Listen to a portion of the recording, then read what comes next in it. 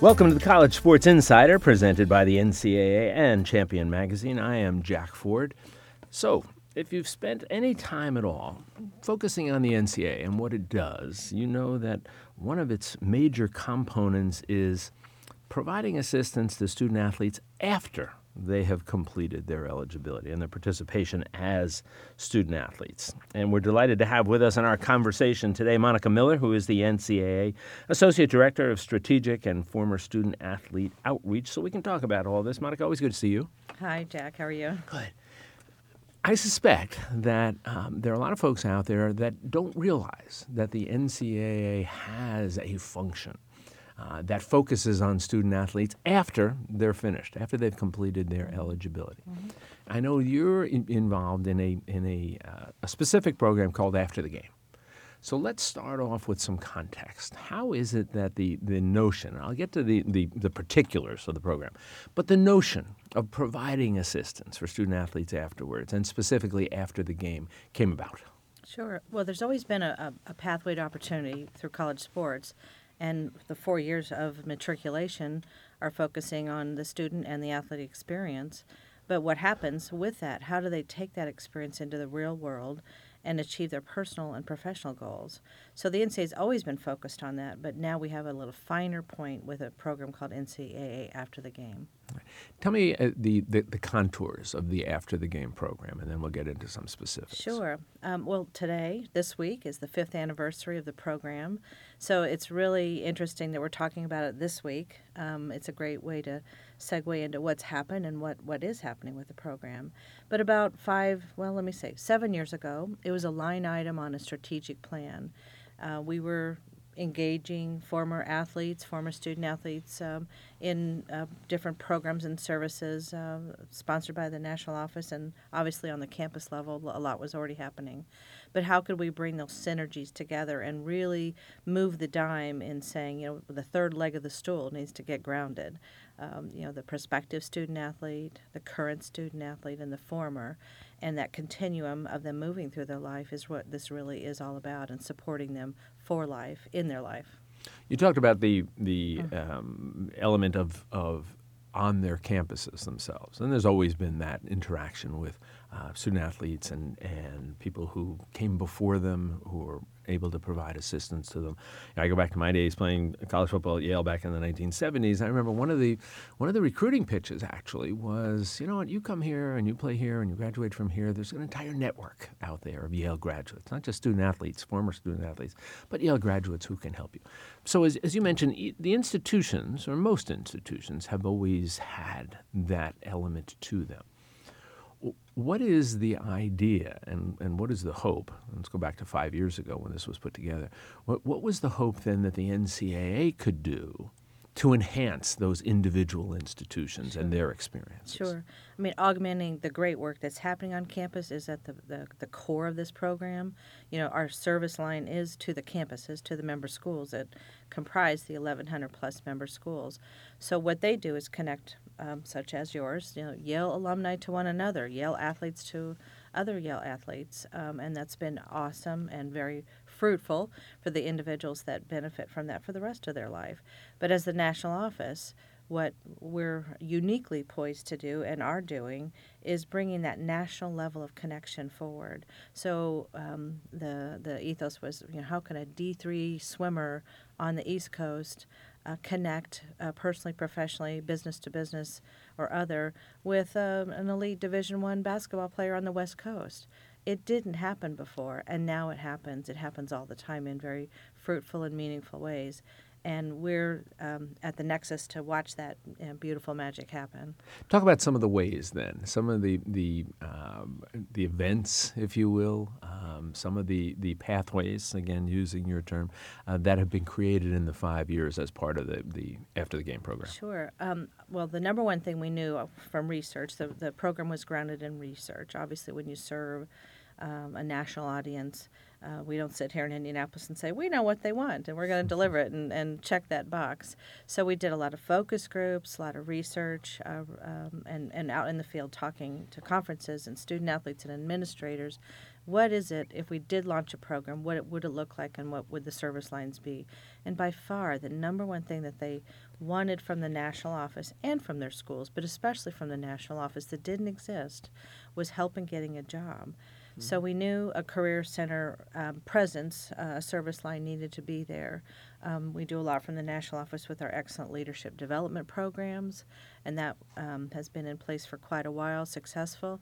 But bridging the gap to helping them, as I mentioned, expand their national network to find like-minded people who can provide internships and job opportunities and business-to-business networking.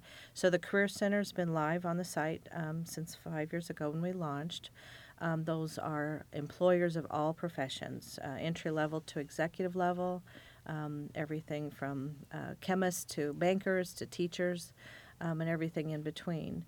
And it's been very interesting to talk. I talk to a national recruiter about once a week, and why they're specifically looking to hire former athletes, and they're very attracted to the Career Center, is because of the workplace-ready traits that they bring to any workplace. They can teach accounting.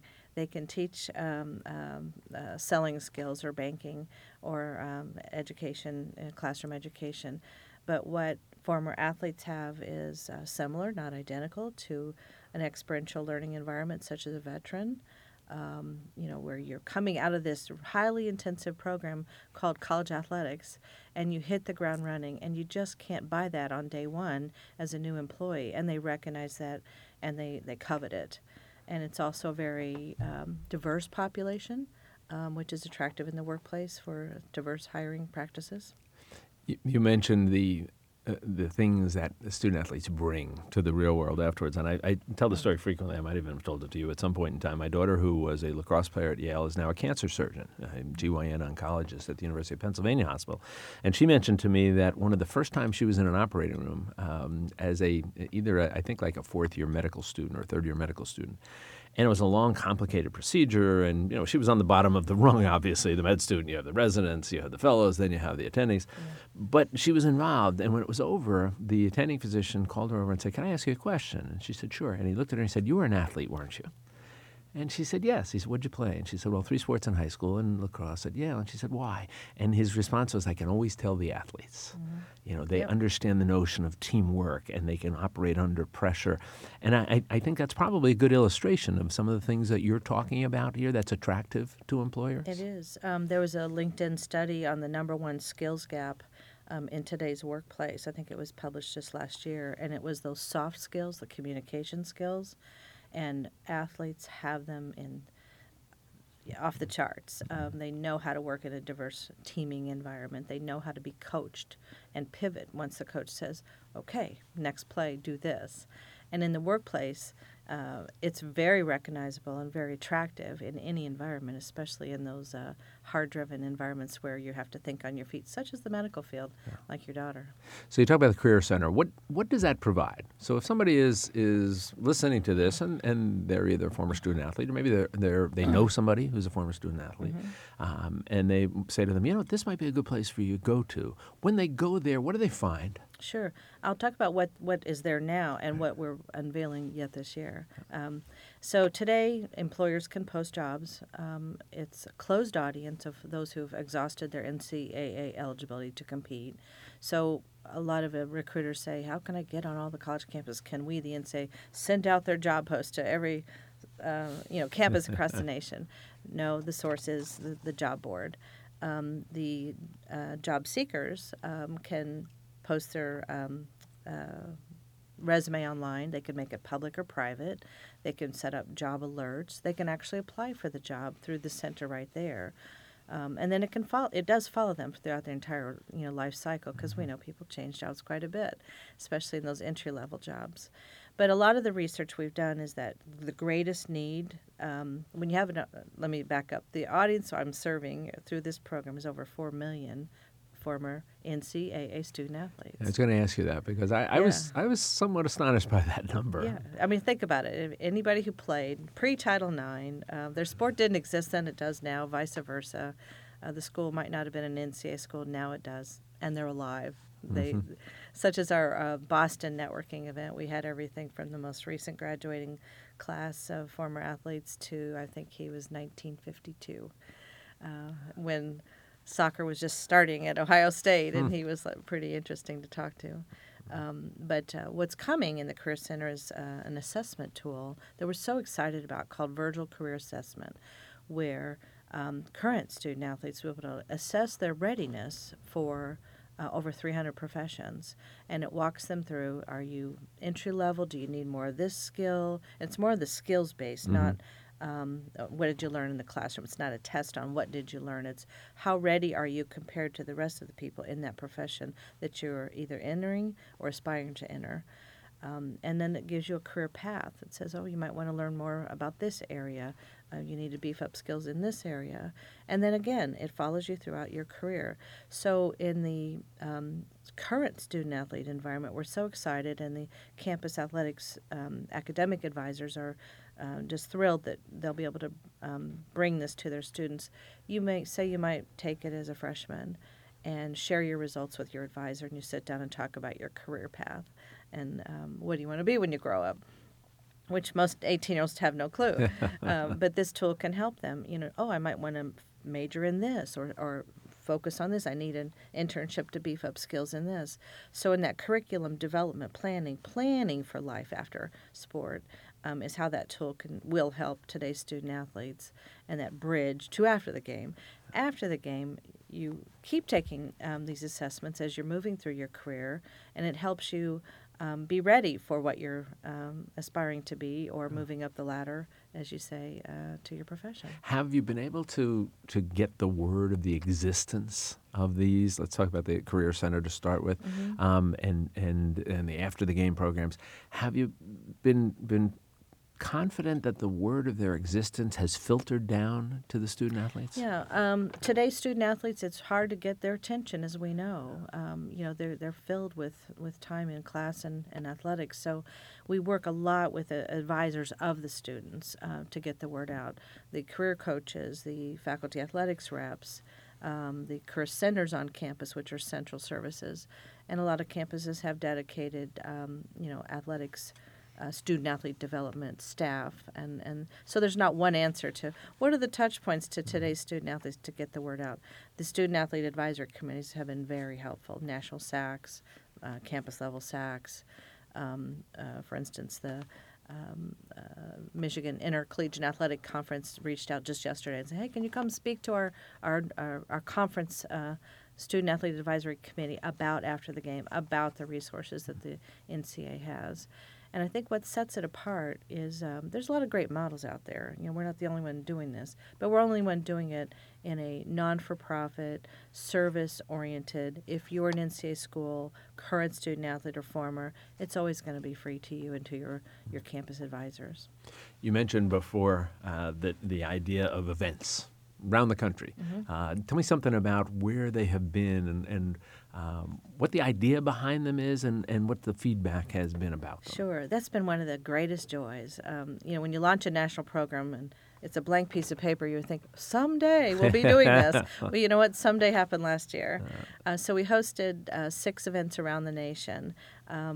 In regional cities such as Boston, we had one right here in Indianapolis, obviously. That was an easy one for us. At the Hall of Champions in Dallas and Denver and Atlanta. And each one of them have different personalities, different ways of consuming the local audience. But basically, if you live, work, or do business in that region, come on ahead. And we've had some people fly in. I don't live in Dallas, but I do business in Dallas, and I really want to network with people that live and work there. And that's been kind of interesting. It's been 3 generations. It's been every profession. We typically get 18 to 20 different sports represented. So it's so cool just to watch. I played tennis, and I ran track, and they weren't even in the same conference. They weren't even in the same cities. Well, it's interesting that you say that because I found it as a former student athlete. There's that immediate link. Yeah, yeah. You know, when you talk to somebody, and it might not be your sport, might not even be my generation, but there's still something that automatically connects you to the person, Yeah. and initiates whatever conversation you're going to have because of that link. Yeah. So with these events, then, how are you getting word to employers, for instance, that these events are going to take place? And then how do you get the word out to people who either live there or want to travel there, who are former student athletes, that these events are taking Sure, place? it's not a career fair per se, so Right. it really is homogenous to those who played college sports. When an employer says, "Hey, can I come exhibit?" Well, we're not in facilities where there's exhibit hall space and things like that. So it's heavy on the networking. We feature a local former student athlete in that community to offer up comments about their experience, such as we had in Tampa at the Women's Final Four. We had the evening before the tournament kicked off, and we were in the club level stadium at Amalie Arena in Tampa, and had a back of the house tour to showcase what does our championship staff do to help prepare and host a championship experience for the student athletes that are competing and the fans themselves. That was awesome. We had a former UConn women's basketball player who was a walk-on, played for Coach Gino, rose her senior year to be team captain, and talked about how that experience propelled her to the career that she now enjoys in business consulting, and those traits that she uses, and they can too. So, every time we lift somebody up in that community that can offer comments back about that experience and welcome the locals in to the audience there. When you look at the evolution of this program, you said 5 years ago, and you're attempting to gauge, okay, how are we doing? How is this working? Clearly, you'll have anecdotal stories, people saying, hey, I went to the Boston event, it was great, and you know what? Here's what came out of it for me. Are you able yet to put together any data, anything that says to you, all right, we seem to be on the right path here, we're making progress? Yeah, there's many touch points, and it's not they're not like humongous numbers. The 1,000 showed up in Tampa, 120 showed up in Tampa, who had a great time, who the off connections happened. Somebody helped somebody with a research project. They went and volunteered together. They didn't know each other before. Now they're volunteering at an agency together in their community. 2 runners in Boston from foreign nationals came to America to school. And all of a sudden now they're training together, or not training, they're former elite runners. Hey, you want to run together? We both live in Boston. Don't know anybody in Boston that runs as fast as I do. So those little wins happen all the time when a reporter calls and says, hey, we've heard about after the game. Can we include something about it in the story we're doing on athletes hitting the workplace during graduation season? Or a school will call and say, my athletic director told me I need to know all about your program. Or an employer said, I stumbled onto the website and found this career center. Hello, that's exactly what I'm looking for, the exact kind of employees I'm looking to recruit. How do I get started? So we celebrate, we ring the bell and say, wow, this was a win today when all those things start happening. Well, it's been, I think, an interesting 5-year journey for you. I think when you look at the progress that's made and the opportunities, we always talk about the pathway to opportunity in terms of being a college athlete and what you can do with that afterwards. And I think that what you've put together here, the Career Center, the After the Game program, just are marvelous things. And last question for you. How does the NCAA go about, as you know, and I travel around as a consultant for the NCAA talking about all of the issues surrounding college sports. And one of the things I'm always struck by is how little most people know about what the NCAA does. That it's just not a repository of billions of dollars, that come in through television deals and don't go anywhere. And oftentimes we'll talk. I said, let me tell you some of the things that are done here. Do you get a sense that people are starting to understand, especially this area, what the NCAA can do literally and figuratively after the game? I think it is happening. 5 years ago, I might have said a little differently, but people do now starting to appreciate and understand and are cognizant of the service line. What does the NCAA do to provide service to the schools and those that they serve, the athletes? One of the capstone programs we're doing is, as I said, the Career Center, but we're expanding the reach. We know they don't always stay in America to work. They didn't come from U.S. cities to compete in our sports. So we're working with the Fulbright Scholars Program. We're working with the World Games. President Emmert was over there supporting that this summer. We're working with the Olympic Committee. We're working with Durham University in Durham, UK. I'm working on a story right now about international playing scholars. They can go abroad and play their sport and get a master's degree after the NCAA experience is over. So the reach is beyond the borders here. That's one of the most exciting things, what the future is to hold. But the awareness is always a challenge. There's 4 million of them and 520 here at the NCAA National Office, so we've got our work cut out for us. Well, you're doing marvelous work, Monica. Thank you. And I want to thank you for joining us. Monica Miller from the NCAA, talking about after the game and everything that's being done for student athletes and former student athletes. That does it for this edition of the College Sports Insider, presented by the NCAA and Champion Magazine. I'm Jack Ford. Thanks for joining us, and we'll look forward to talking with you again real soon.